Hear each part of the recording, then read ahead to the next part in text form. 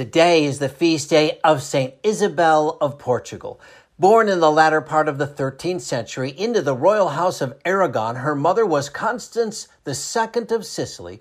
Her father would become King Peter III, and her great aunt, Saint Elizabeth of Hungary.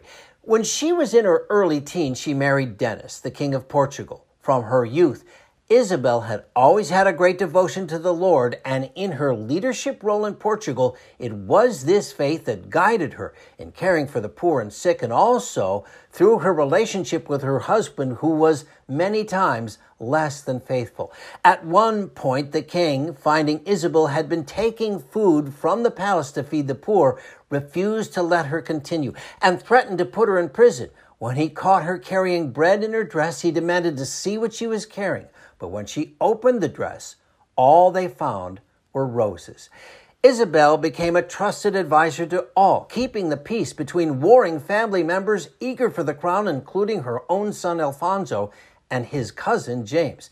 After the death of her husband, she retired to the monastery of the Poor Clares in Coimbra, where she spent the rest of her life as a tertiary while continuing to work to bring peace through the family and various episodes of royal intrigue.